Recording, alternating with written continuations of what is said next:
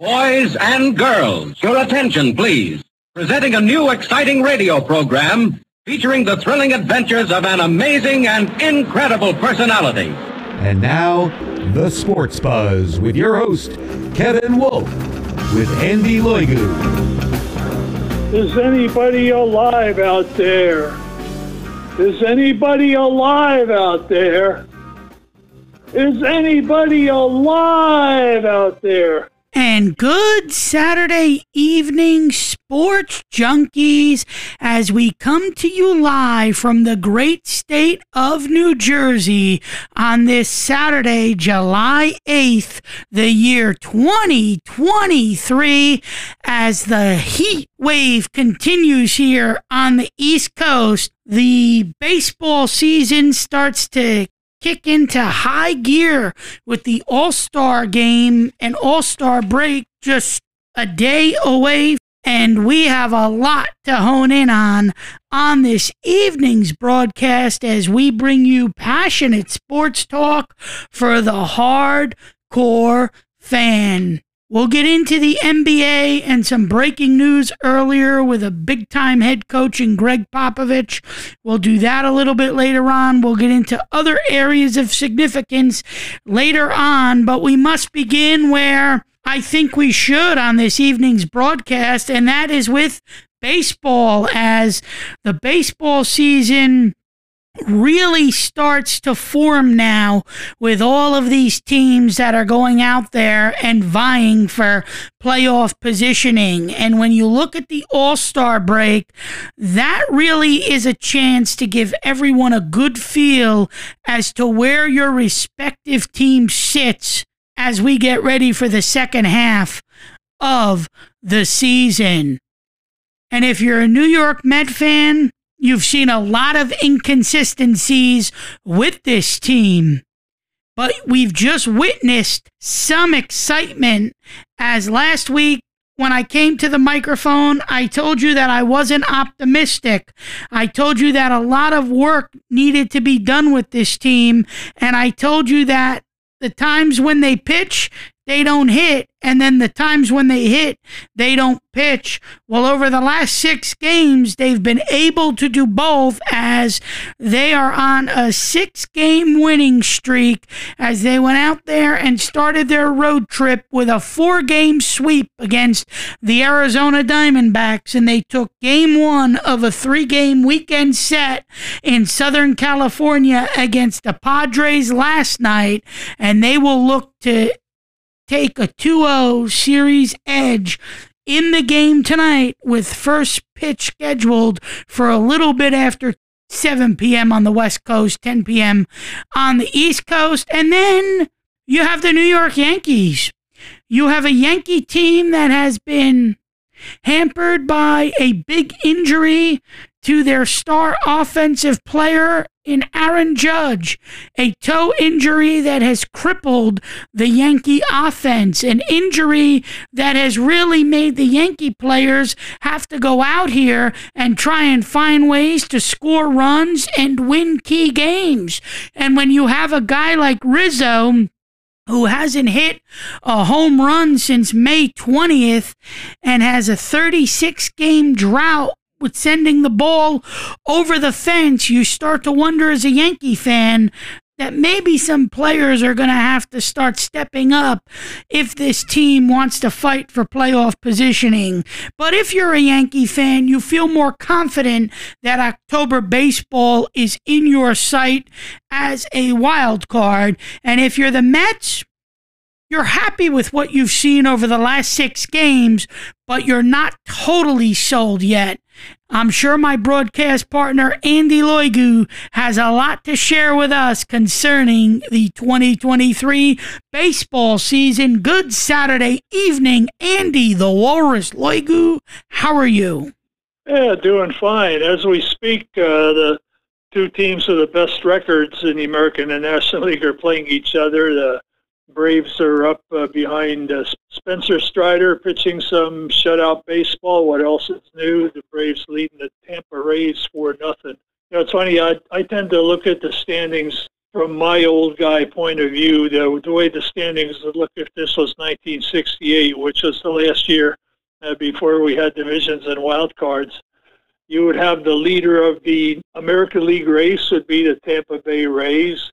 Second place team would be the Baltimore Orioles, 4 games out. That would be the American League race. And when you just had the one team go to the World Series, the National League would be a runaway. The Atlanta Braves would be ahead of the second place Miami Marlins by 8.5 games. And that would be your National League race. And now there's a lot more to look at in the standings when you're considering all the playoff spots and the central divisions.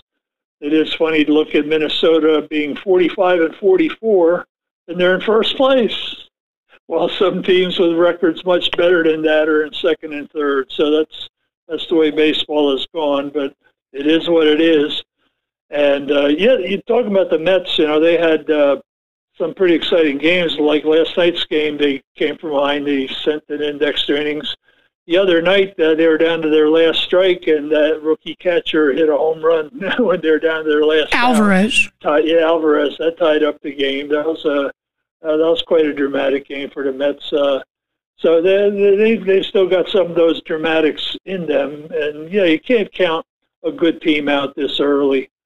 First of all, speaking as somebody who's watched so many high school and college games and seen so many good players who never got a sniff of the big leagues, you got to appreciate that every one of these players in the major leagues had to be special to get there. And so, they may have their ups and downs playing each other, but you can't count anybody out because these people are not going to lack for confidence and they don't lack for ability. It just comes down in the end to maybe something mental or some kind of a stratagem that didn't go right or something, but there's talent on all these teams. Well, the one thing I can say to you confidently tonight, Andy, is that the Atlanta Braves don't lose. They are a power team with the bats. They do everything right. They have great pitching. They have a great offensive core from 1 through 9 in that lineup. Brian Snitker's a whale of a manager, and they're 59 and 28. They've won 2 consecutive games. They're beating up on a Rays team who has dominated in the American League East thus far this season. The Rays are on a 6-game losing streak, and right now, Andy, I understand there's many games left to be played. I get that this is a long season. I get that you can get a team like the Mets or like the Padres or like the Phillies again, that can make an August and September run and be lights out, get into the postseason as a wild card, and make a deep threat into a World Series. I understand all of that, but right now I have to say that the best team in the sport is the Atlanta Braves, and when you look at this Braves team, Andy, they are an unstoppable force,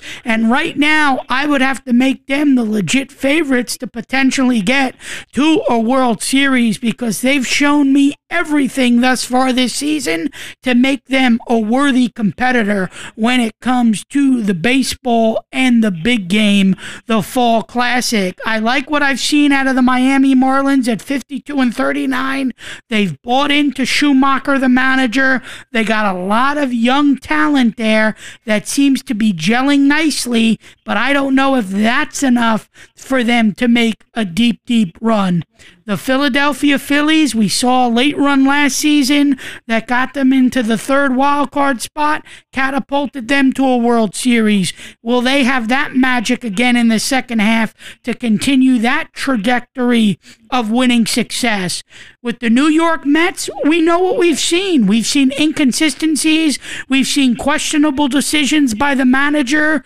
We've seen some head-scratching games where the team hasn't hit, where they haven't rallied, where they haven't been clutch. And the last 6 games, they've turned the page. We can only hope that this is the beginning of turning the tide to getting this team over the hump and into October baseball. One other surprise that we look at in the first portion of this baseball season as we gear in to the All-Star break would be the Cincinnati Reds. I think they've done a lot this year, and you wouldn't have expected the Cincinnati Reds on July ninth to be 10 games over 500 with a 50-40 record, but they are. The Milwaukee Brewers are still battling. They're at 48-42. The Cubs are keeping it interesting. They got 41 wins and 47 losses. That's better than years past, as they have been a competitive team to watch. The Pirates, who started off strong, have fizzled a little bit. And I think the biggest surprise is the Cardinals in the Central at the bottom of the barrel with only 37 wins and 52 losses. A Cardinals team that has a great offense, has some good pitching, has some weaknesses in the bullpen, but should be better than a 37-win baseball team.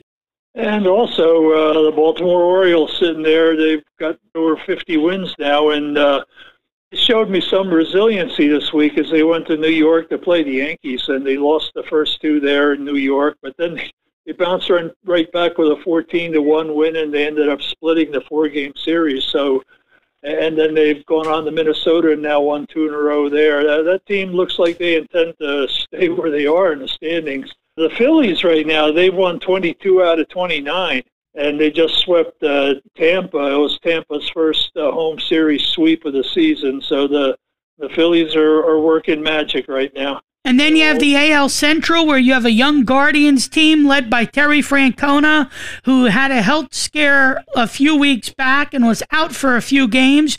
He's back in the dugout. They're a game over 500. You have a Twins team that is battling with an even record of 45-45 in the win-loss column. And then the Tigers, they're playing tough for A.J. Hinch. And just to give you a quick heads up, the Detroit Tigers went out there today and pitched a no-hitter against the Blue Jays and shut out the Blue Jays and go on and win a game. And the combined no-hitter was really a big-time storyline for the Tigers, Andy, and it was fun to see what they were able to do with that combined no-hitter as they've played tough for A.J. Hinch and company.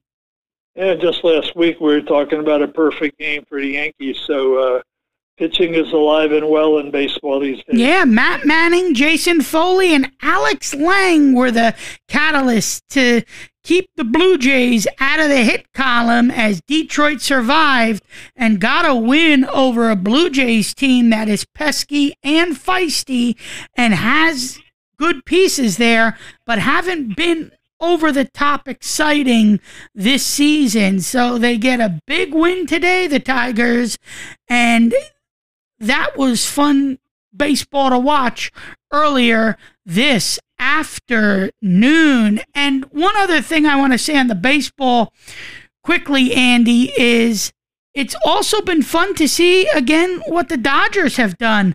The Dodgers have been very impressive again this year, and they always find ways to win games. They're 12 games over 500. They're only a game back of the Diamondbacks, who have done well this season. They hit a bumpy road against the Mets in those 4 games at home, but the D-backs are 52-38, the Dodgers are 50-38, and the Giants are just 3.5 out at 48-41. So the NL West, like it is every year, is very close to the vest as we approach the All-Star break.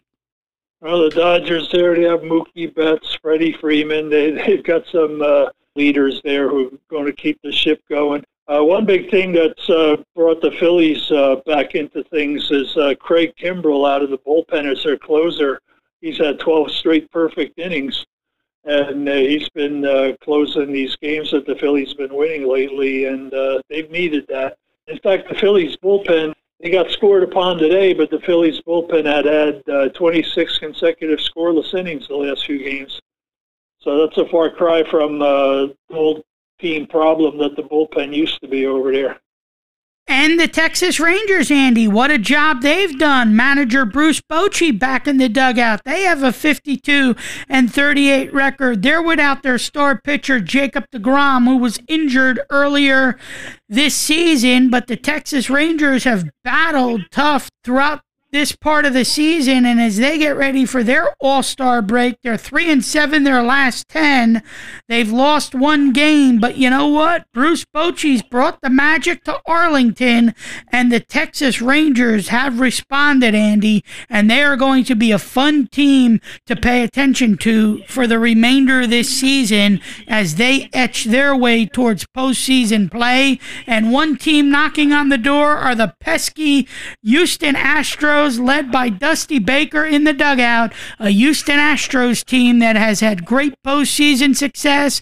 They're coming off of a title with Dusty Baker for a World Series trophy, and they'll try to repeat that feat, but they may have to hope that the Texas Rangers can lose some of their momentum to try and garner momentum for the Astros to make a run into hopefully what can be long postseason play and another World Series appearance.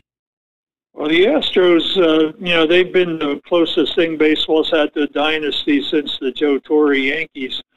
The Astros have been in the World Series 4 times out of 6 years. I don't know if I'd call them pesky, but the Angels were looking like they're going to be, and they still may make a wild card run, but Trout got hurt now, and that puts a damper on their hopes, I would say. But they're still hanging around there at 500, which these days does keep you in contention. Well, with the injury to Trout now, it makes you wonder how many more times we'll see Ohtani in an Angels uniform this season, as there are some feelers out there that Ohtani may be shipped before the trade deadline to go to another team and contend with another team, because there's not a lot of talent outside of Ohtani and Trout for this Angels team that makes them an appealing watch the rest of the way. I know they have a record of 45 wins and 45 losses, but Ohtani is going to be a huge player on the trading block this year, and it's going to be very interesting to see what happens. Does he stay on the West Coast and maybe go to the Dodgers and just amplify their pitching and hitting and make them all that much more better to try and get to a World Series title? Does he maybe come to the East Coast and perform in New York, in a city that's got a lot of driven media and they're on your back when you do bad and don't go out there and perform to the best of your ability? It's going to be very interesting to see what happens with Ohtani, but I have a feeling his days are numbered in an Angels uniform. I don't know. The Angels, they have the resources that they could keep Ohtani, pay whatever it takes to keep him, and still build a good team around him. They're not like, I remember when the Orioles had to trade Manny Machado because they knew they weren't going to sign him when he went free agent. They just couldn't come up with the money. So they got what they could for him in a trade. But the Angels are in kind of a different stratosphere when it comes to being a big market and all that.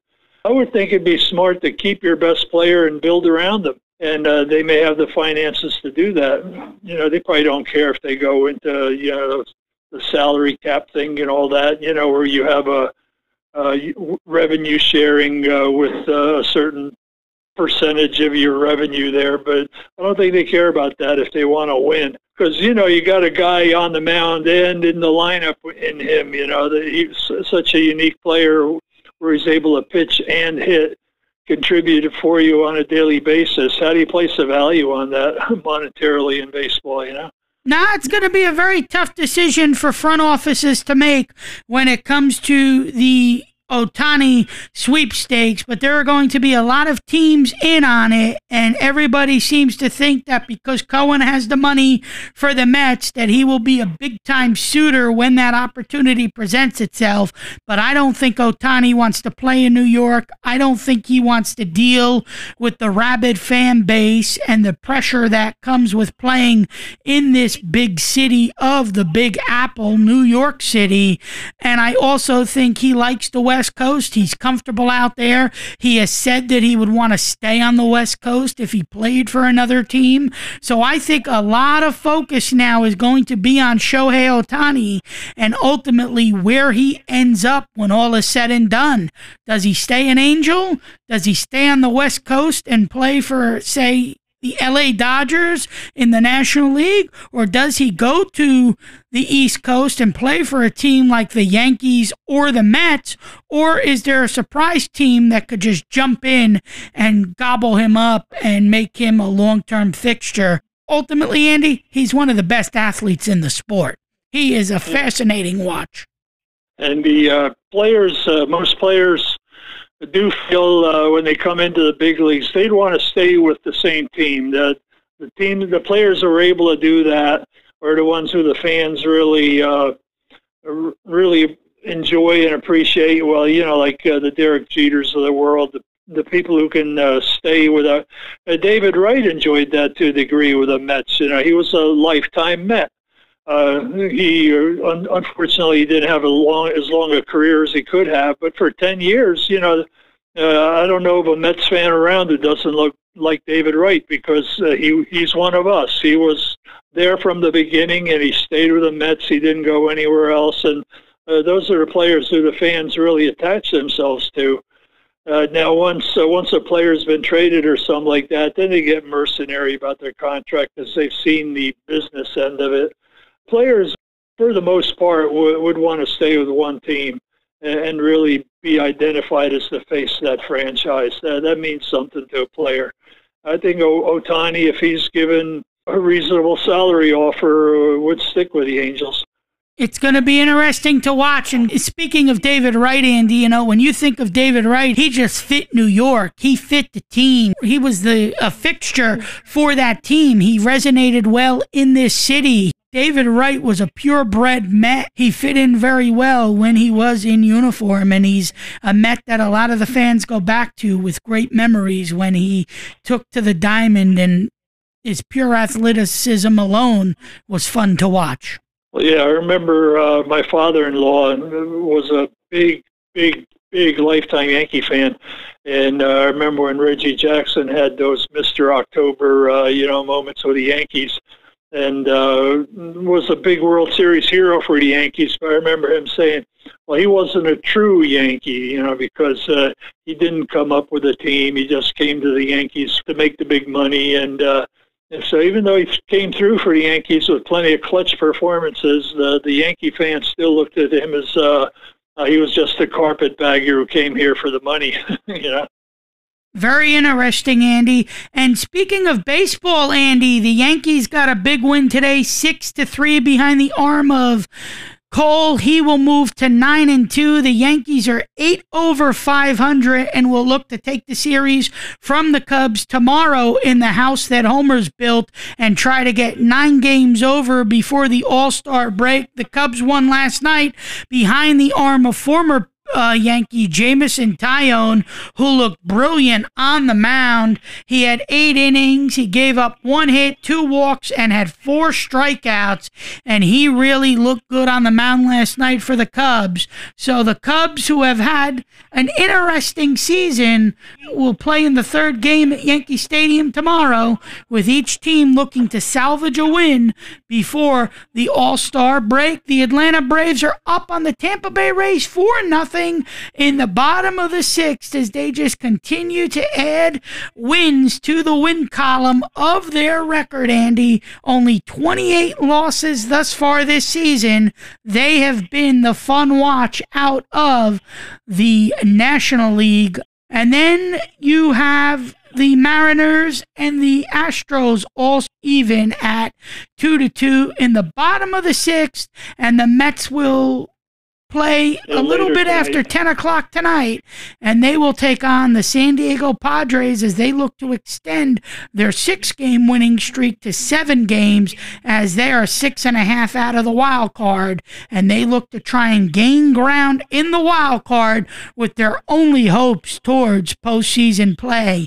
Any final thoughts on the baseball, Andy? Well, for the Yankees, Severino is a big question for them. A couple of years ago, that guy looked like he was looking at a real dynamic major league career. But his line the other day, he's 1-4 now. And in that game against Baltimore on Thursday, he only went 2 2/3 innings, gave up 10 hits, 7 runs, all of them earned. I mean, the guy's got an ERA of over 7. And this guy was going to be a coming star. So he's been giving up a lot of home runs, a lot of hits and runs. If some pitching coach can straighten him out, the Yankees are going to need something out of that guy if they're going to go anywhere. They've got Cole, who's about as good as it gets, and they've had some good work out of the bullpen, and they've had a lot of good things going for him. But if they can get Severino straightened out, I mean, he had an ugly game the other day, a 7-run inning, bang. I mean, just when the Yankees are starting to get some momentum going, yeah. Yeah, well, listen, the fan base has been a little rabid this past week. They don't like the direction the team is going in. They're worried about the Judge injury. They're sort of putting the blame on Cashman and saying that Cashman needs to go out there and make some big moves to get this team back on the map and get them as a viable contender for wild card play in the postseason. And I think the biggest thing with the Yankees is, how long is Judge going to be out for? Because the longer he's out, this continues the offensive pressure for other guys like Volpe and Torres and Stanton and Rizzo and Bader and Donaldson and LeMahieu, who hasn't had a great year, and Kiner Falefa at the bottom of the lineup to go out there and continue to try and be key contributors to get this Yankee team some big wins down the stretch. And the biggest question mark is Judge, and we've seen that this offense cannot respond in big ways without Aaron Judge in the lineup. I mean, yes, Donaldson had a home run today. That was good to see. Stanton hit one out. That was nice to see. But you need all 9 guys to step up to the plate and be contributors day in and day out without Judge in this lineup if you want to make headway the rest of the way this season. Yeah, Rizzo's batting about 260, and LeMahieu used to be a great hitter, and he's really dropped off lately. 220? Yeah. I mean, Josh Donaldson is batting 146, Andy. Yeah, I wonder what Jerome from Manhattan would have to say about all this. Yes, for those listening, Jerome from Manhattan was an avid caller to Sports Radio 66 WFAN in New York, and he was actually a big-time caller for the overnight hours on the respective shows that would air at that time with the respective hosts behind the microphones. But Jerome from Manhattan, for the local New York audience who listens to WFAN and the old sports purist who listens to WFAN, remembers all the memories with Jerome from Manhattan calling in. Talk about rants. Yeah. No, absolutely, yeah. Andy. But, Andy, when you look at this Yankee team, you would have to be somewhat worried, like the fan base is, that this Aaron Judge injury could be a little bit worse than we originally anticipated with the toe, and that if he's out for a long period of time, this could come back and haunt them when all is said and done. Yeah, they need for Stanton and Rizzo to step up. They really do. Well, it's going to be interesting to see how it plays out. And, listen, the fan base getting on Brian Cashman, I get the Yankees haven't won a title since 2009. I get that they're yearning for another World Series appearance and another ticker-tape parade down the Canyon of Heroes. But, Cashman has proved that he's made a lot of right moves in his tenure as Yankee GM. And this is a guy that it's going to be very hard to take the leash off of and show the exit door. He has an allegiance to the Steinbrenner family. He's been a big-time Yankee upper management guy for decades now. I get you can be frustrated with him, but you got to look at all the good he's brought to this franchise to get them their 27 World Series titles. So we have to hope that if you're a Yankee fan, he could find some magic and make some moves at the trade deadline. I definitely think the Yankees would need another pitcher in that rotation because we've seen Cole be more consistent this year. We've seen some of their starting pitching look true to form, but I don't know if 1 through 5, Andy, can ultimately be the best that they could put out there to get to another World Series title. Well, when the Yankees won their 20th World Series title, their aces are Whitey Ford and Ralph Terry. So, yeah, the Yankees with 27 titles, that's a great number, but, 20 of those came by 1962. Since '62, they've still won a few, but they haven't been quite as dominant as they were in the '50s and in the '30s and the '20s. When you talk about domination, from about 1921 to 1964, the Yankees were just ridiculous. It hasn't been quite that way since. No, it hasn't, Andy. And, I got to tell you, though, a fun player that I've liked to watch for this Yankee team, he's been rusty the last few weeks, but Isaiah Kiner-Falefa, he is definitely a big-time name to look out for on this team as he progresses with this franchise. He is a fun player to watch. He's got speed. He's great fielding. He's got some good leverage with the bat. He's up and coming. He is going to be fun in a Yankee uniform for a long time. Oh, yeah, and I like Bader and Gleyber Torres. He's got a lot of flash too and a lot of power. He can get hot for you. And another guy, Andy, who's going to have to step it up. I know he's young, but Anthony Volpe. We've seen some magic from him this year, but he's going to have to also help this offense with Judge out of the lineup. He's going to have to be a catalyst at the top to get some key hits for this team and get some runners on the base pads. Yeah, he's just batting .220, but they're batting him leadoff. And not too often that I've seen a rookie batting .220 being a leadoff hitter. He gives them the good glove. I wonder how long they'll keep him in that leadoff spot, though. That's a commodity the Yankees are searching for. Now, LeMahieu, if he ever becomes the hitter that he was, he could certainly do that. You don't need a speedy leadoff hitter, just the guy who's on base all the time. LeMahieu's been very surprising, Andy, this year. He was a huge catalyst last season for them, and he has just fallen off this season. Yeah. Not just last year, but for several seasons. He was a big major part of their offense. Listen, they got a big win today. Cole got the job done. 7 1/3 pitched, 3 earned runs, 5 strikeouts, 1 walk. So you like what you've seen out of Cole. Hopefully they can get the win tomorrow, be 9 over at the All-Star break, and then try and find momentum in the second half of the season. Yeah, Cole's 9-2 with a good ERA too. So there's a reliable ace there. Yes, there is, and Michael King saved the game today, his 6th. So he was able to do well at the back end of that bullpen. So if you're a Yankee fan, you got a good win today. And listen, with the Mets, okay, I'm excited, but I need to see more. I'm not going to buy into a 6-game win streak to tell me that all is fine in Flushing. I need to see this team go out there and win some more games. I need to see them continue the momentum with the bats. I need to see them get good starting pitching like they did last night from Verlander.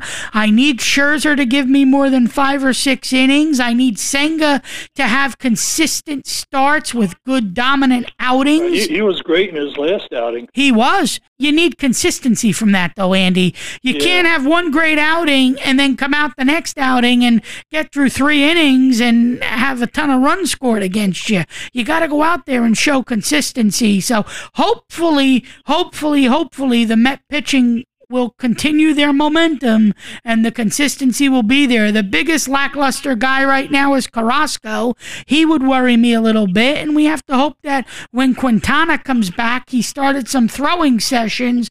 Hopefully when he makes his debut, he can be another added piece to a rotation that desperately needs some starters to give them length.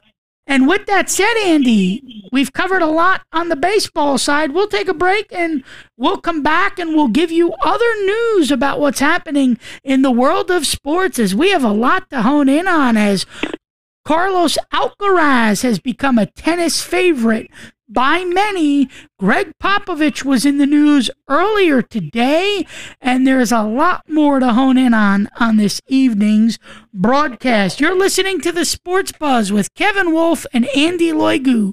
Passionate sports talk for the hardcore fan is our daily motto. SportsBuzzShow1@gmail.com. SportsBuzzShow, the number 1 at gmail.com. We'll take a time out. We'll come back on the other side with more great sports talk coming your way. Hi, I'm Fuad Revais. I'm a home builder, and I have a question for all of you out there who are building your dream home. Are you making plans so your home will have healthier indoor air? It's an important question because there's a deadly invisible radioactive gas that can seep into homes from underground. It's radon gas, and when you breathe it in, it can cause lung cancer. Among non-smokers, radon is the #1 cause of lung cancer. The good news is that it's simple to build a home, so radon is not a problem. Building your home radon resistant is a good, inexpensive way to stop radon from entering your home. Any builder can do it. So protect your family. Talk to your builder. Tell them you want a healthier, safer dream house. You'll have better dreams. Learn more. Visit the EPA at epa.gov/radon. That's epa.gov/radon. This public service announcement is brought to you by the EPA, who does not endorse this particular builder or any other commercial enterprise. Did you receive a call or message that mentioned Social Security and demanded immediate action? Did the caller know your Social Security number or other personal information and tell you that your Social Security number had been used in connection with the crime? Did you feel worried that your Social Security number might be suspended, your bank account might be frozen or seized, or you could be arrested? That is not the Social Security Administration. Social Security will not threaten you, demand your personal information, or instant payment, email or text you pictures or documents, or use a real government official's name to gain your trust. Social Security does not accept payments by gift card, prepaid debit card, internet currency, or by mailing cash. Criminals use these forms of payment because they are hard to trace. Do not be fooled. Hang up. Ignore them. Report this criminal activity to the Social Security Administration Office of the Inspector General at oig.ssa.gov. Produced at U.S. taxpayer expense. And welcome back to the Sports Buzz. Kevin Wolf and Andy Loigu coming to you live on this Saturday night as we chat to you about what's happening in the world of sports. Passionate sports talk for the hardcore fan is our daily motto as we stream this broadcast on the World Wide Web at Clubhouse, and we make it available for podcast playback through Spotify, Google, Apple, and wherever you go for your daily episodes. I see about a good 50 people or so in the Clubhouse room, so if you want to come up and chat with us, just raise your hand and feel free to come up to the stage. I'll bring you on and you can share some sports thoughts with us along the way on this evening's broadcast. And right before we came on the air this evening, news broke from San Antonio as legendary Hall of Fame head coach Gregg Popovich. He goes out there, he gets the star-stud Paris player from France, Wembanyama, to try and retool the San Antonio Spurs, as the Spurs were the first pick in this year's NBA draft, and Wembanyama couldn't be more excited than to play for Hall of Fame head coach Gregg Popovich. Well, Gregg Popovich showed his excitement as the 74-year-old has decided to stay on the bench for the San Antonio Spurs and lead this team for 5 more years with a deal that's worth over $80 million. In 2022, he passed Don Nelson for the most career wins by a coach in NBA history. Following this past season, Popovich has a career record of 1,366 wins, 761 losses. He is also third all-time in playoff victories. So Gregg Popovich, one of the legendary head coaches, few left roaming the NBA sidelines, has decided to stay on and hopefully get a few more championships under his belt, with Wembanyama, the star-stud player, being the main focal point as the new season will get underway at the end of October as the Spurs look to bounce back from what has been a dismal few years with young talent but no veteran leadership to lead the way and get this team out of the basement and to better days ahead. Well, a player of this magnitude coming to the NBA brings me back to a couple of previous instances, like when Patrick Ewing went to the New York Knicks, and when Lou Alcindor, who later was known as Kareem Abdul-Jabbar, when he went to the Milwaukee Bucks. I remember when the Bucks got Big Lou, as they used to call him, it only took them 2 years to win the National Basketball Association championship. Of course, they managed to get Oscar Robertson over there to be a playmaker for him.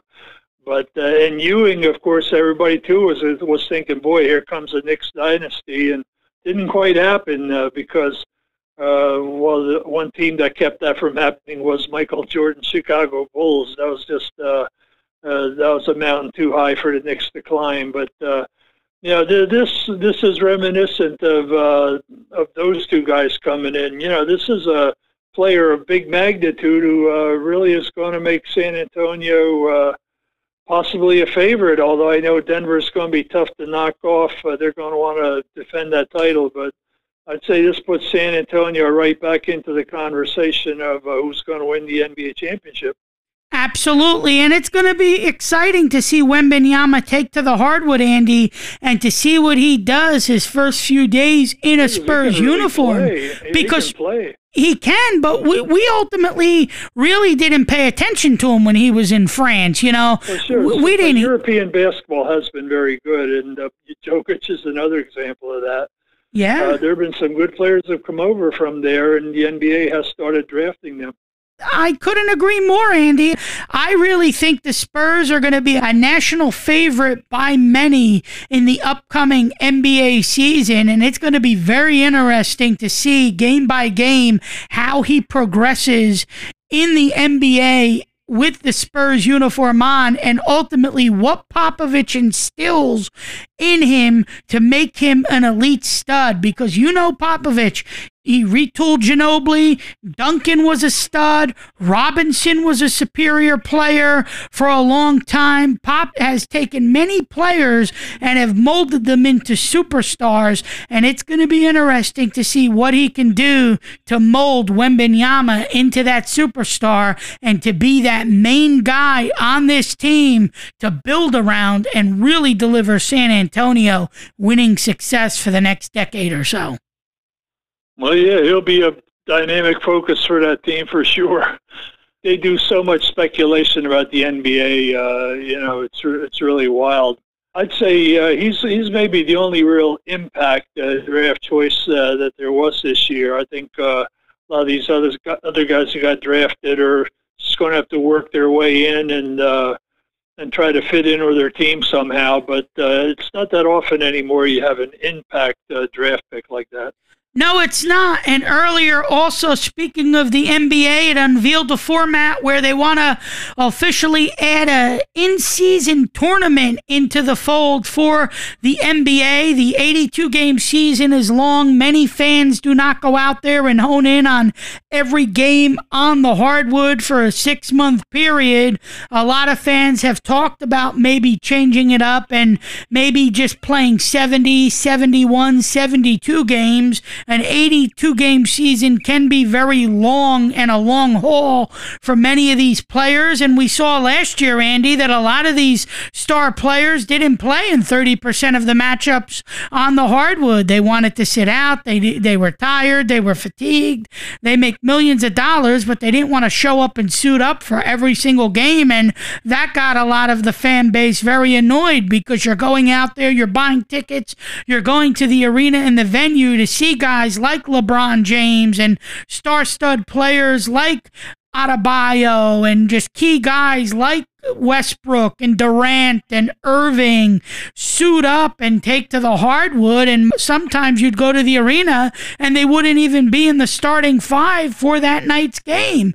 So hopefully the NBA can unveil this tournament and hope that this in-season tournament that they want to add to the fold here can invigorate the fan base and get the fans into a long 82-game grueling season. The NBA has so many teams making the playoffs, and yet they didn't want to shorten the regular season. But the more teams you have in the playoffs, and now they have this, even like 9th and 10th seeds, they call it a play-in, but it's still the playoffs. It just diminishes the importance of a lot of the 82 games during the regular season. Some of these teams, they know they're in the playoffs in January. You have a couple of months of the regular season to go, but you're in the playoffs, and players are going to want to take a few days off when there isn't that much urgency to that night's game. ESPN reported a little while ago that the NBA officially unveiled its newly formed in-season tournament and the NBA Cup that teams will claim for winning it. The event is the culmination of a vision that NBA Commissioner Adam Silver has had for years to bring a European Cup-style competition to the league. This is a concept that has been rumbling around the league office for around 15 years, Silver said. Earlier today, we thought what a perfect opportunity for a global league like the NBA, and it's a perfect fit for our game at this time. New traditions take time, but all throughout sports, we're seeing new innovations, and now it's the time for this NBA in-season tournament. Yeah, I know in college basketball that stuff goes real well. You have your Christmas tournaments and you have your season opening tournaments, in places like Hawaii and all that, and they get a lot of TV coverage. And then you have your conference tournaments before the March Madness really gets going. That works in college, but in the NBA, I'm afraid most fans are just going to consider the season a failure if your team isn't the ultimate champion in the playoffs. It's kind of a different breed of fan with the NBA. They just want that ultimate championship, and the other things just don't seem to matter as much. This in-season tournament, Andy, will consist of 6 groups. To create the groups, the NBA used a World Cup-style draw process, splitting each conference into 5 pots that were separated by last year's regular season standings.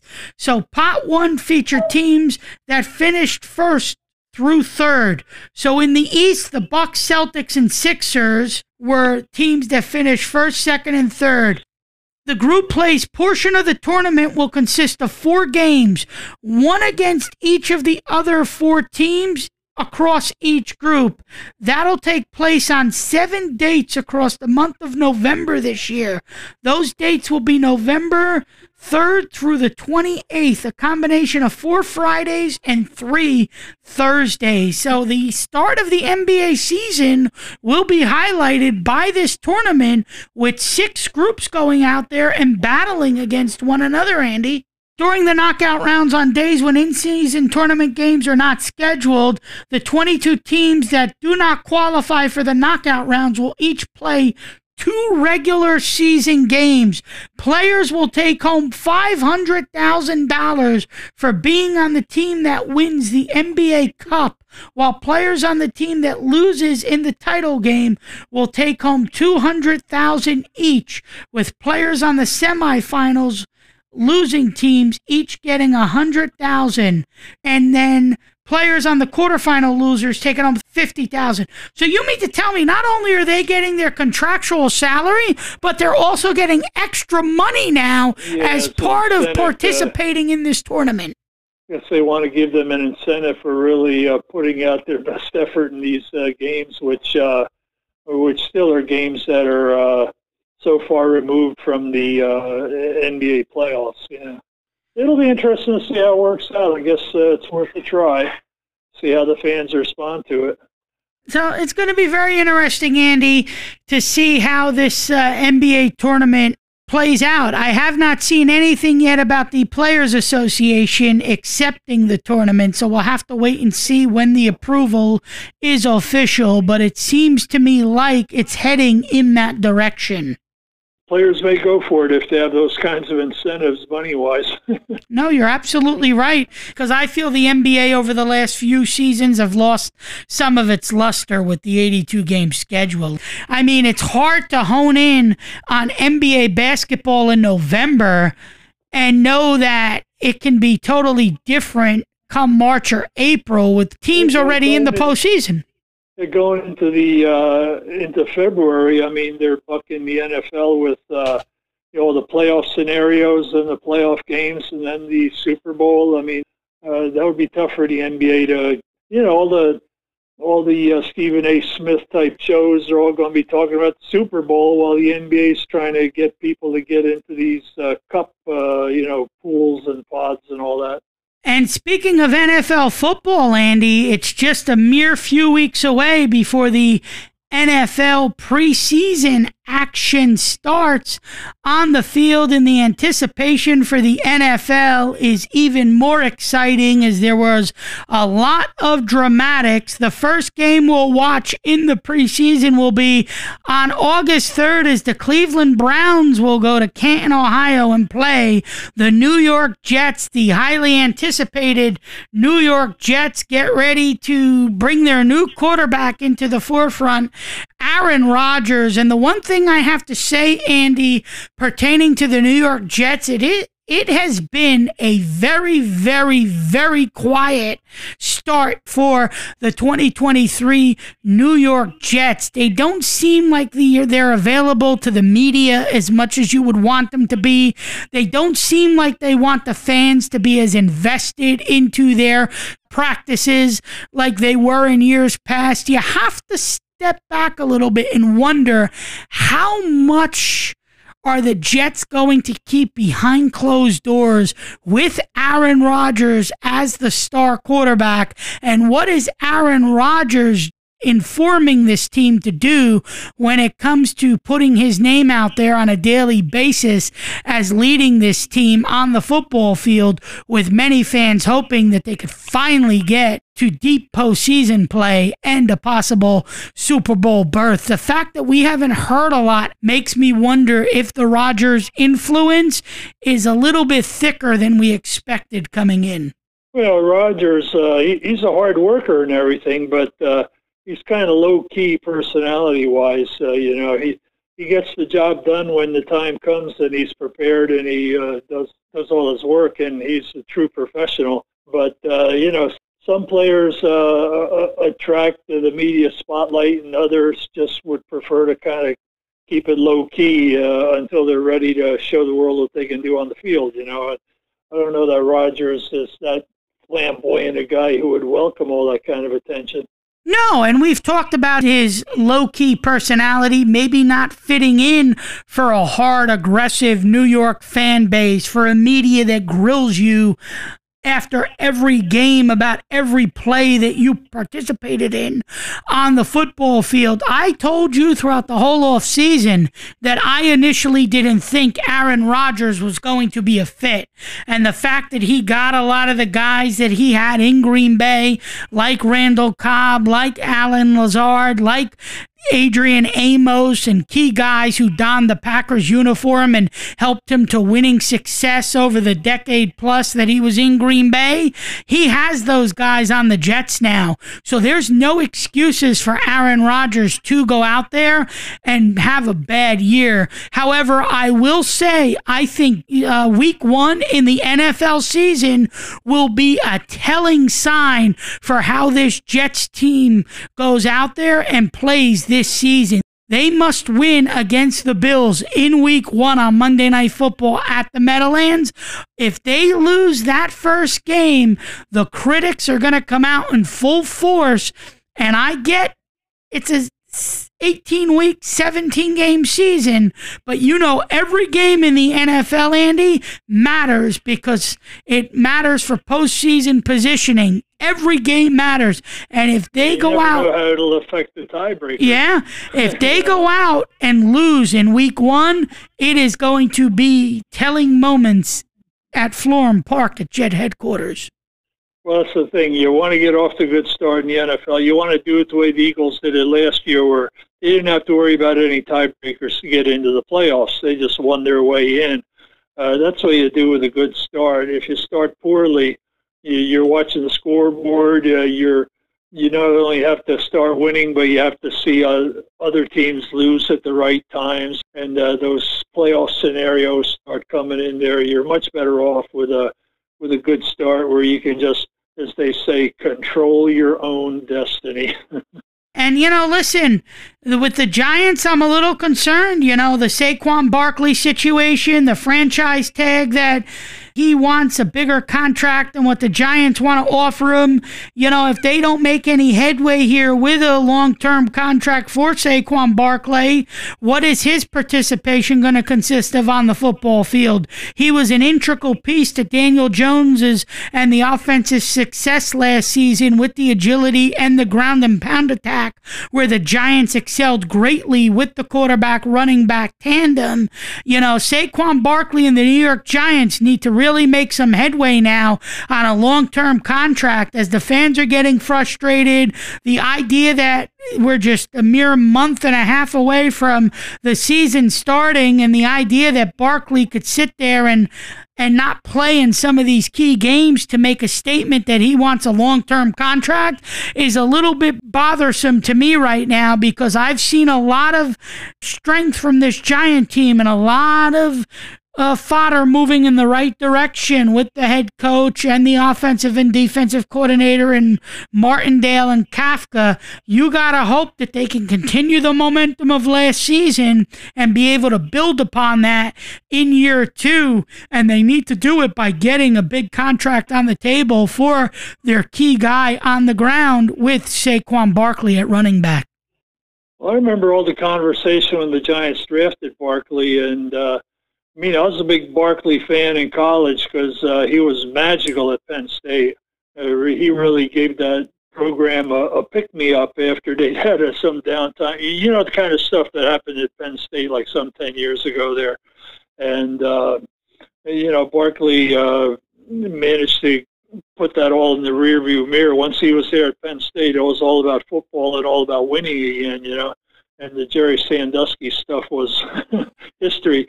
So I love Barkley for what he did for Penn State football. But then when the Giants drafted him, you heard a lot of conversation that, you know, the running backs don't have long careers in the NFL. And how much are we going to pay this guy, or for how long term, or how long is he going to hold up? And like Ezekiel Elliott, when he went to the Cowboys, I mean, how's he doing now? And he was a fantastic Ohio State running back. The running backs in the NFL, I guess it's just such a physically demanding position. You don't know how much service time you're going to get, and that's a big concern with Barkley. Of course, Barkley and his agent, they're going to try to get all the money they can, because arguably he is the best running back in football, so he's going to want to get paid like it. So the Giants have kind of some big decisions to make here about how they spend their money. And you know it's bad for Ezekiel Elliott when you're not doing most of the ground and pound attack in a regular season. When Pollard becomes the guy who becomes your main guy at the running back position, you know things are not good for Ezekiel Elliott. And I remember all the pomp and circumstance surrounding Ezekiel Elliott when he came into the league, and he was a big player that Jerry Jones had a lot of confidence in, along with Prescott. But Zeke hasn't had the magic in a Cowboy uniform, Andy, and he's been somewhat of a disappointment over the last year and a half or so, and that's why the Cowboys had to move on from him and make Pollard the main running back behind center. You know, even the legendary Jimmy Brown, who I am old enough to remember actually watching, and he was like head and shoulders the best running back, especially of his time, and you could still make a case for him being the best running back of all time. But by the time he was 30, he called it quits. And everybody said, why would this guy who's having such a fantastic career call it quits? But he probably knew that it was getting harder for him to, to get ready for the season, and, just some of the old pep wasn't in the step anymore, and he had a few bumps and bruises, and he probably figured, I might as well go out while I'm with the status that I am, because he was a running back who just took a lot of hits. And say maybe Franco Harris has been the running back who had like the longest sustained success of a running back in the years that I've been watching this game. Not too many running backs really last that long. No, they don't, Andy. No, they don't. But if you're the Giants, you got to get something going here with Saquon Barkley, as he needs to be a long-term fixture with Daniel Jones at the quarterback position for the New York Football Giants. And I just hope that last season wasn't a fluke for this team with first-year head coach Brian Daboll. We saw a lot of progress. We saw a culture change. We saw a shift in the way they go about their business on the football field. And I just hope that going into this new season, that transitions over from year one into year two, because something is telling me that the Giants may not be as good as last season. I mean, I got to watch them play to ultimately get a good feel for them. The defense will keep them in the games. I think the Giants will have a good year. Again, for 1 year, maybe Barkley will be able to run between the tackles and do a lot of work for 1 year. I think for long-term success, the Giants need to transition over to being more of a passing team where the passing game, dictates what they're doing. Because it seemed like last year they just built off of what they could get on the ground and take advantage of good field position and short yardage on third down. If you get a 3rd and 1, you can give it to Barkley. And the Giants rarely had 3rd and long because they had the good ground game. I think the Giants will be good this year. They'll contend. They could possibly be in the playoffs again, very likely be in the playoffs. But for the long term, they're going to have to transition into a more of a passing system and a team that has long-term success throwing the ball in. A big-time athlete on the soccer side, a women's athlete that we've come to pay attention to over the years. We go back to 2019, Andy, with the World Cup in France, where she scored 6 goals over the course of the tournament, including a penalty shot in a 2-0 victory over the Netherlands in the final. They had the parade in New York in 2019. Megan Rapinoe said earlier today that she will wrap up her 11-year career as a women's soccer player, as she will retire at the end of the 2023 season. Yeah, it'd be interesting to see what happens with this World Cup, because I was reading in the paper here, I have right in front of me, that there are several of the names are going to have problems here. Knee surgery has knocked Mallory Swanson out of it, and Becky Sauerbrunn and Samantha Mewis are questionable here.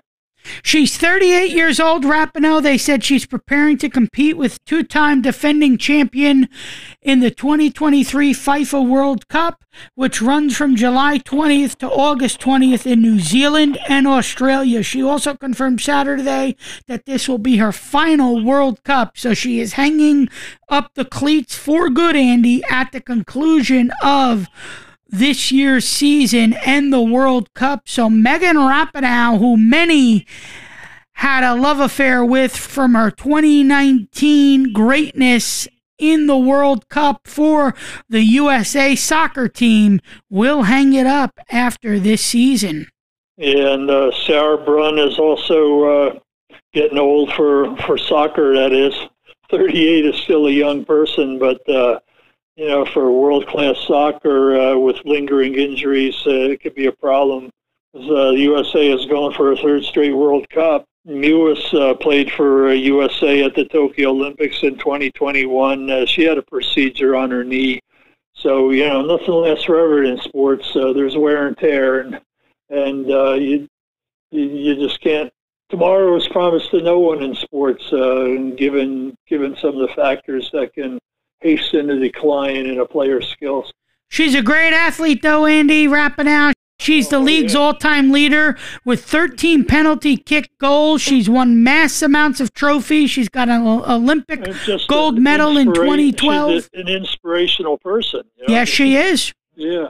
And she had World Cup victories in 2015 and 2019. Speaking of the sports buzz and sports talk, Andy, another player who's really found his winning ways has been Carlos Alcaraz, as he rallies to return to Wimbledon's fourth round in the Wimbledon finals, Andy. And Alcaraz has been great as he is moving on at Wimbledon with a 6-3, 6-7, 6-3, 7-5 win over Nicholas Jarry. The world number one was frequently on the ropes against Jarry, but managed to final another gear as he wrapped up the victory on center court to set up a tantalizing encounter with Matteo Berrettini, winner over Alexander Zverev.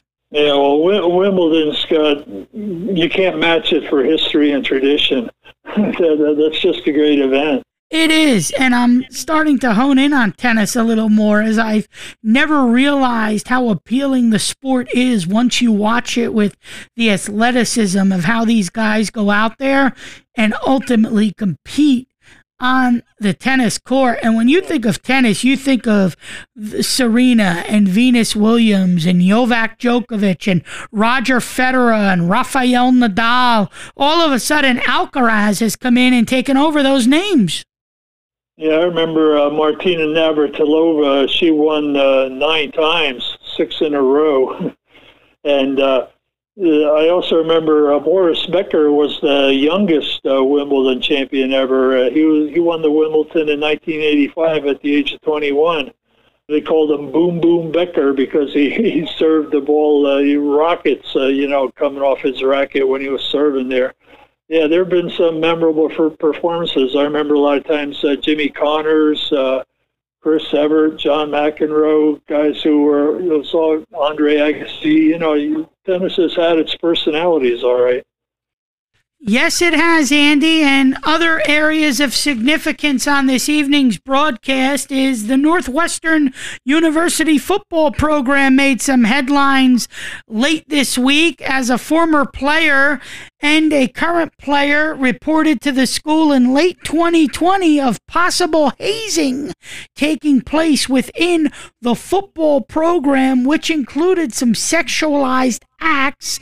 The coach, Fitzgerald, has been suspended for 2 games in the upcoming 2023 football season, and they said that a lot of these freshman players on the football team were going out there and being tantalized by superior players and players who were juniors, sophomores, and seniors, and that it was an unwelcoming experience, to say the least. And the idea that the head coach was going to allow this from his players really leaves a sour taste in many people's mouths who have followed the Northwestern football program. Yeah, some good-natured hazing is one thing, but if you don't put the brakes on it and nip it in the bud, it becomes extreme and cruel. And it's sad to see things like this keep happening. You would think people would have learned from bad experiences of the past, but it seems like people are doomed to repeat mistakes over and over again. Each generation starts making the same mistakes. Upperclassmen wanted to punish younger players for making mistakes in practices and games. Most of the hazing activities took place in the locker room. One common practice was called running. This involved a younger player being constrained while 8 to 10 older players engaged in sexualized acts in the locker room. Versions of running took place during certain portions of the year, including Thanksgiving and Christmas. Just very distasteful information, Andy, by the Northwestern football team, and there is going to be many that tries to hope that this does not distract them from the upcoming season. But the idea that their head coach allowed this, and the idea that their head coach would allow them to go out there and treat younger players of this magnitude the way they did is really, really tough to stomach. I mean, this deserves more than just a 2-game suspension. He should have lost his job over this, because what example are you trying to set? You're here trying to get young athletes to go out and perform to the best of their abilities to hopefully one day maybe live their lifelong dream of being drafted into the NFL, and you're allowing these students who you go out there and recruit, who you go out there and try to help excel in areas on the football field, to traumatize other students by sexual acts if they don't go out there and practice and perform to the best of their ability, or if they don't go out there and do what's expected of them. Maybe some of these players have a learning curve. Maybe some of these players take a little bit longer to gain an understanding of what exactly the coach is looking for. I mean, this type of stuff going on at a university in a Northwestern program that over the years has really made a big name for itself in the collegiate athletic sport, it really, really leaves a sour taste in many people's mouths. And an average sports junkie honing in on this in the heat of summer is not happy at what is taking place right now, as this could be a major distraction for a Northwestern team that has looked to rebuild to promising ways over the last several years. And as the head coach, I would be ashamed of myself. I wouldn't even report to work tomorrow knowing that I was an advocate for what was happening. Or if I knew about it, why didn't I put a stop to it? And in any team endeavor, I mean, it's up to the experienced players and the faster learners to help bring their teammates up a level and make everybody a better player. You don't want to destroy team morale with this kind of stuff. I mean, it's all supposed to be about coming together and being the best team you can be. And yeah, but when all is said and done, Andy, what is any of this going to prove? These guys have one duty: to go out there and perform as a college athlete on the football field and to excel in ways on the field that helps your team win, with the hopes that you become a star-stud athlete at your time at Northwestern, where you can live that dream of being drafted in the NFL. We know not every collegiate athlete is drafted into the National Football League, but these guys who go to these top-tier universities, who go on scholarships, who want to play sports, who want to immerse themselves in basketball or football or a respective soccer team or hockey team or whatever athletic program that school has to offer for the respective student who's going there to learn a particular area of studies, they should have a better leadership stance when it comes to head coaches going out there and readying their teams for victories on the field. And the idea that this is going to take place in a locker room, and the idea that you're going to be a freshman and you're going to start at Northwestern and you want to be a stud football player and you got to go through this because you make a few mistakes in practice, or you make a few mistakes in a game, or you're not fundamentally sound the way the coach wants you to be. This is totally asinine and embarrassing for a school that is trying to put itself on the map. And if I'm the president of Northwestern, I'd fire the head coach, I'd fire everybody on the coaching staff, and I'd send a message that this is not tolerated in collegiate athletics. Shape up, or you will not be part of this team going forward. Yeah, you can't have any bullying behavior, because that's not the way to win. You've got to do things in a constructive way to so that, sure, people are going to make mistakes, and if you treat them the right way, they're going to work at improving and eliminating those mistakes. And you don't do it just by bullying people and embarrassing them or worse, you know. Yeah, it's definitely poor leadership on the coach's part. What do you think, Andy, the repercussions of this are going to be outside of the 2-game suspension for the head coach? Do you think there should be more serious violations for this act of hazing, or do you think that what the athletic department has done thus far is suitable for the Northwestern team? Well, we'll see how the coaching staff handles things. You know, if they look like they've learned their lesson and things are progressing the way they should, then great, you know. But if problems continue, they have a short leash. You got to just evaluate it on just how do they respond to this. You're listening to the Sports Buzz with Kevin Wolf and Andy Loigu. Passionate sports talk for the hardcore fan is our daily motto. We'll step aside for a break. We'll come back right after this. Did you receive a call or message that mentioned Social Security and demanded immediate action? Did the caller know your Social Security number or other personal information and tell you that your Social Security number had been used in connection with the crime?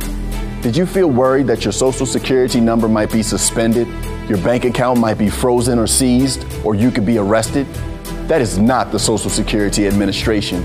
Social Security will not threaten you, demand your personal information, or instant payment, email or text you pictures or documents, or use a real government official's name to gain your trust. Social Security does not accept payments by gift card, prepaid debit card, internet currency, or by mailing cash. Criminals use these forms of payment because they are hard to trace. Do not be fooled. Hang up. Ignore them. Report this criminal activity to the Social Security Administration Office of the Inspector General at oig.ssa.gov.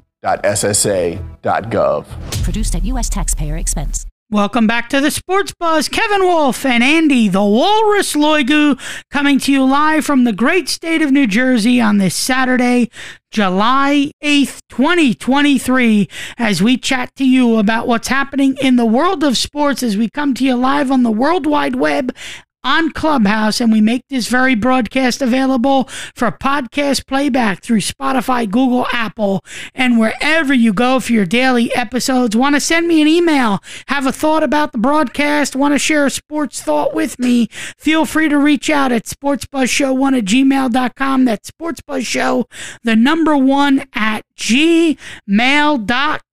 We started off the broadcast discussing baseball. Let's give you some score updates on the diamond as the Atlanta Braves are for real in the 2023 season as they are leading the top-tiered AL East leading Tampa Bay Rays 6-1 as that game moves to the bottom of the 9th.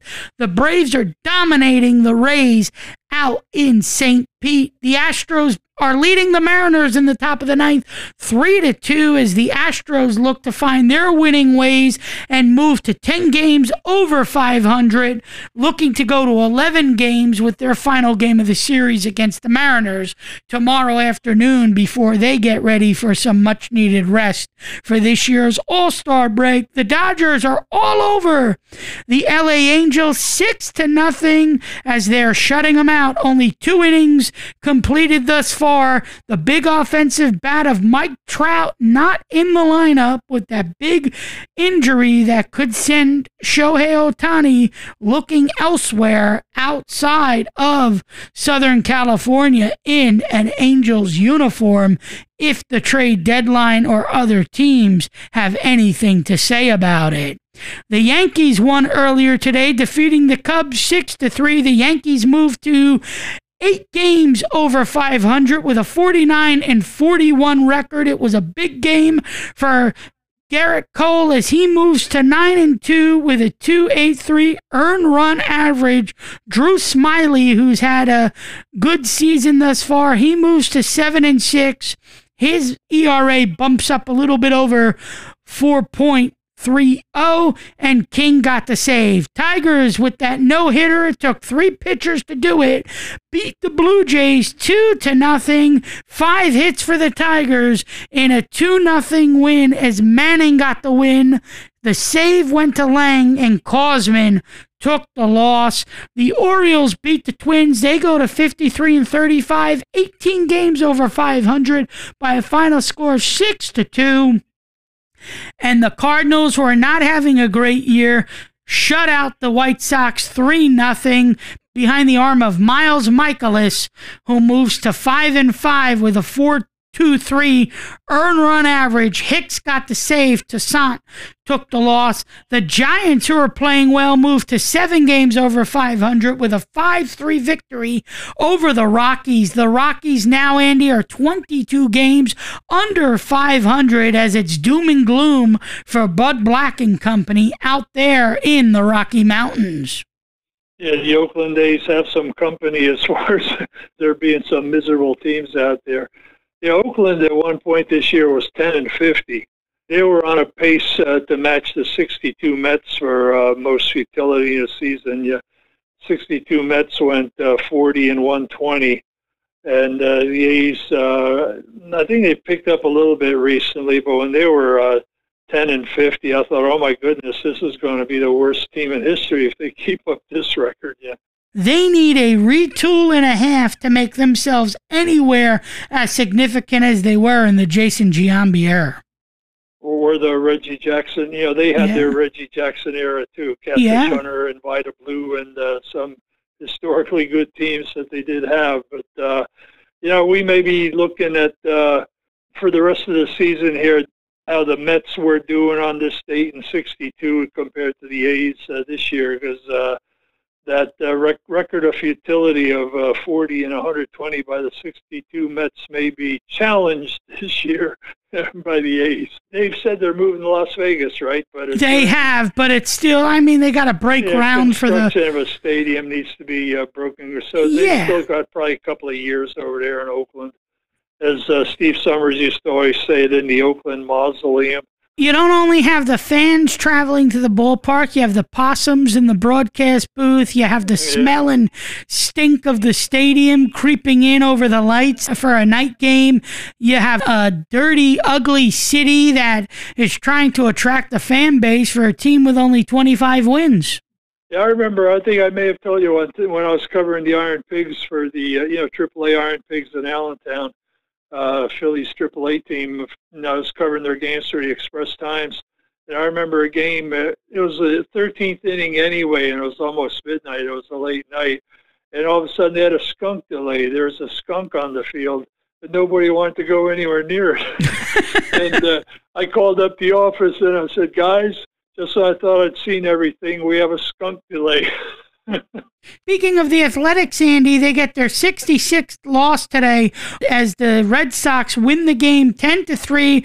The Red Sox move to 4 games over 500, 25-22 at home with a record of 47-43. They're playing some tough, fundamentally sound baseball on the diamond for Alex Cora with not many veterans, a younger team looking to go out there and make some headway. The problem is they're playing in a division where the A's and Orioles and Blue Jays and Yankees have all dominated.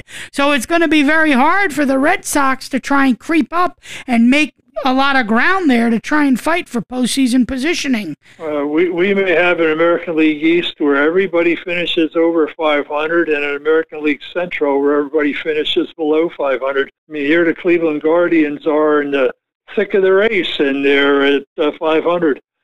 It's pretty interesting how things work out sometimes with the 3 divisions. The high and mighty Florida Marlins, Andy, moved to 52-39. They're 29-18 at home. They beat the Phillies, who are 8 games over at 48-40, 5-3. Garrett got the win. He moves to 5-2. Suarez took the loss, and Puck got the save, his 15th of the season. And the Marlins have been a very interesting storyline, Andy, and they will go into the All-Star break with the possibility of being 14 games over 500 when all is said and done. Who would have thunk that at the start of this 2023 season? Yeah, going into the season, we knew they had some pitching. But the question was, would they hit? These guys, especially since I've watched them the last couple of nights, they put the ball in play. They don't strike out. They don't, they're not easy outs up there. And they've been putting enough offense together that with good pitching, they've been winning games. So, hats off to the Marlins. They're one of the positive stories of the year. Just went final, Andy. Braves beat the Rays 6-1. They get their 60th win of the year. They've only had 28 losses thus far. They are going to be an extremely tough out the rest of the way as Spencer Strider gets his 11th win. He goes to 11-2 with a 3.44 earned run aventage. They got the manager. A lot of guys too. Yeah. They got the manager in Snitker. They got the general manager in Antopoulos, and they are clicking on all cylinders. They are going to be must-watch for the remainder of this season, Andy, and they will be a huge, heavy favorite to possibly play in this year's Fall Classic. We've seen a lot of good Braves teams over the years, but this may be the best one yet. All the Bobby Cox years and all the, we know what the Braves have done with Glavine and Maddox and Schmaltz and all the teams that they've had, but this may be the best one yet. No, it really may be. I mean, they went from Cox to Gonzalez as manager to Snitker, and Snitker has basically put this team on his back and has reformed himself as the next Bobby Cox. Mm-hmm. Very interesting, Andy. It's just amazing. They've done it with a great farm system, too. They've done it without key pieces like they've had in like Freddie Freeman, who ends up going to the Dodgers. Olsen takes over for Freeman and becomes the next stud player. They don't need Freeman because they got Olsen. Talk about a guy stepping in and filling a position. I'll tell you, Andy, You got D'Arnaud, used to be a Met. I mean, he's a slugger with the Braves now. Isn't that the case with every Met? They end up being abysmal on the Mets. They go elsewhere and end up being star-stud players, and it leaves the Met fan angered. Yeah, New York's a tough place to play. And I remember one time I actually met Jay Payton, and I asked him about, what it's like to play for the Mets. And he said that the comparisons to the Yankees hang over them all the time, that it's always just thrown in their faces, you're not as good as the Yankees, you're not as good as the Yankees. He said that for him was the hardest part of being with the Mets, that the Mets are always living like second-class citizens to the Yankees. They were the stepchild to the New York Yankees. That's what they were. Yeah. They were the little brother. And it's always going to be the case. Payton directly, so that was an interesting observation. I get the Yankees haven't won a title, Andy, since 2009, but until the Mets go out there and resurrect themselves and try and take over the city with a World Series title, the Mets will always be the little brother to the New York Yankees. And sadly, it hurts me to say that in the year of 2023, but that's just fact. You got to go out there and really get a title in a city that the other team has dominated for so long to really try and change the mojo of the respective fan base, the energy of the city. Yeah, well, the Mets certainly do have their diehard fans. Me. They've got a cadre of exceptionally optimistic fans. That continues. Andy, folks, gets up every morning with his newspaper, his cup of coffee. He puts his feet up on the love seat. He sits there and looks at all the Philly stats with baseball and previews the upcoming Eagles season and tries to get a feel for the Flyers and sees what advantages the Sixers may have on the hardwood.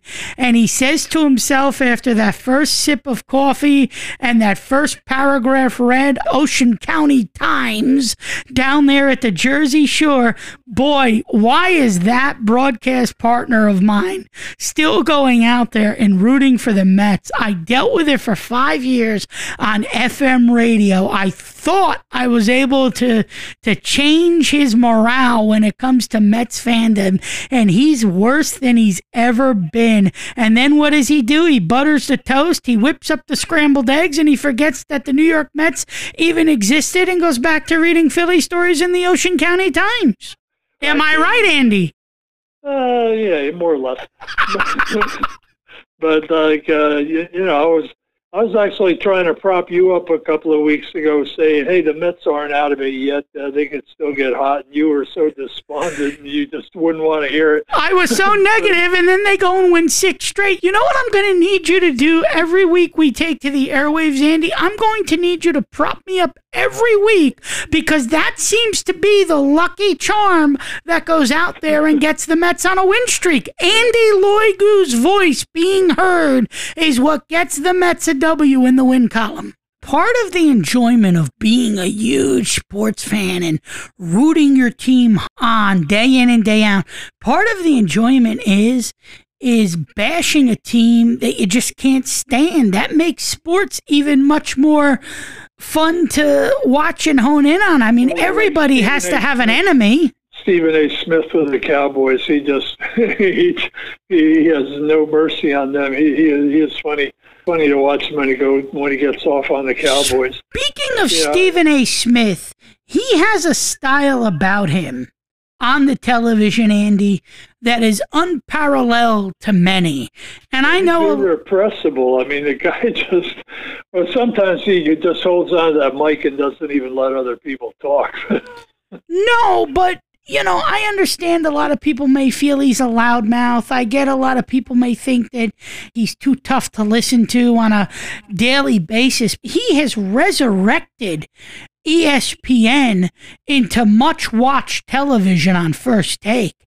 And the way he takes that First Take television show and brings some of those stylistic points and some of the value from that show with the energy tied into it to the NBA analyst pre, post, and halftime show for ESPN is incredible because the guy doesn't miss a beat. From the minute he takes to the microphone at First Take to the minute he ends the postgame show on ESPN, he is the tried and true Stephen A. Smith that we've all come to love and adore day in and day out in the sports media side of the broadcast business. Well, it's interesting, too, about ESPN. Like right now, for several nights, they've been playing these NBA Rookie League games, and the NBA really does get coverage out of ESPN because I remember back in the 80s, they used to play NBA Rookie League games in Princeton, and I used to go down there because the Sixers would be playing there in Princeton, and never had trouble getting a seat, and you had fans on all over the place and the coaches were dressed down and all that, and it was kind of cool to watch those games. But those games are never on TV the way they are now. Speaking of the NBA and the ties it has with ESPN, and as we all know, Jeff Van Gundy was an in-game analyst for ESPN, and ESPN has had a lot of firings over the last several weeks as they look to retool, as they are just looking to get rid of a lot of the big salaries and a lot of the big-name talent that have been there for decades. Jeff Van Gundy, who is a great NBA analyst and a great color commentator on the hardwood for the NBA, was recently fired. And we know that he's been one of the more vocal critics with the NBA, with a lot of the negative and positive spin that he tries to put on things when it comes to the NBA, with being hard on players, being hard on the league's approach to certain things that we may criticize on a daily basis. He's very vocal about it, Jeff. He's just an opinionated person, and you get that when you hear him. But I heard a certain sports analyst, maybe it was the end of last week, and I'm not going to bring his name on the airwaves tonight because it doesn't warrant it for this particular conversation, but this particular personality said that he believed that Adam Silver had a gripe against Jeff Van Gundy and went and said to ESPN that they must get rid of Van Gundy if they want to continue the relationship with the NBA of televising games. Do you buy into that, Andy, to that theory? I'm not close enough to it to really have an informed opinion about it, but there are sometimes executives who, they say the best executives are the ones that just hire people and let them do their jobs, because, you should know what you're getting when you hire somebody, and you should only hire somebody who's trustworthy and who you can depend upon. Sometimes executives, they think they know everything, and they want to exercise control and power and all that. I guess that happens, human beings being the failed or flawed people that we all can be. I can see where that could happen sometimes, but it's certainly not good business for an executive to tell people how to do their jobs when you've already hired them based on their track record of doing their jobs. You know what I mean? Well, ESPN pays a lot of money to the NBA, and the NBA pays a lot of money to ESPN to go out there and broadcast their games. And I'm sure that if Adam Silver was upset with a certain stance that Van Gundy may have taken, maybe he did put a bug into somebody's ear at ESPN that maybe changes needed to be made. But I think it's still a little rough to go out there and form an assessment of that magnitude without knowing the full inner links of the story and to why it led to Van Gundy's firing. And I was shocked they got rid of Jeff Van Gundy. I mean, he was a great analyst for them. And I think now that this is going to be a good time for Van Gundy to sit back. I'm sure he's very upset about what happened to him, but I think this is going to be a good opportunity for him to look at all of the different teams out there in the NBA, get a feel for what each team has going for them. Broadcasting for another network. Or go out there and retool himself as a head coach in the National Basketball Association. He was good with the Knicks. He was a really good coach with the Knicks. Wasn't great with the Rockets. Didn't really have that great relationship with Yao Ming and key guys that you felt he was going to try and transform and couldn't. But when you think of Van Gundy, you think of a lot of positive years as a New York Knicks head coach, and he'd be a very big asset for a team looking for an NBA head coach. He understands from having been through it already how much it takes. It's an awful big commitment to be a coach. Like Dick Vermeil never slept when he was coach of the Eagles. He lived in his office. He hardly ever slept. You never feel like you're prepared enough.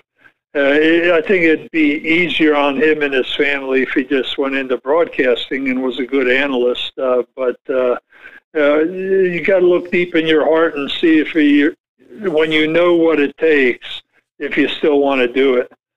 You reach a point in life where you don't have quite that same energy level that you did maybe when you were younger and you were so dedicated to being a good coach. You just have to look into yourself and see what you feel you're capable of. With that said, Andy, any final thoughts on this evening's broadcast? I thought it was a good one, as always, and look forward to doing another one. Andy, thank you again for your daily participation, your weekly participation, and to all you sports junkies who listened in on Clubhouse and who got a feel for what the Sports Buzz has to offer, make sure you go out there and spread the word about passionate sports talk for the hardcore fan, as we are your weekly destination for hard-hitting, thought-provoking sports talk. You're not going to get this on commercial radio. You're not going to get this on satellite radio, but you're guaranteed to get it in broadcast form on the World Wide Web, and you're guaranteed to get it as a podcast once the broadcast has concluded. With that said, he was Andy Loigu. I was Kevin Wolf.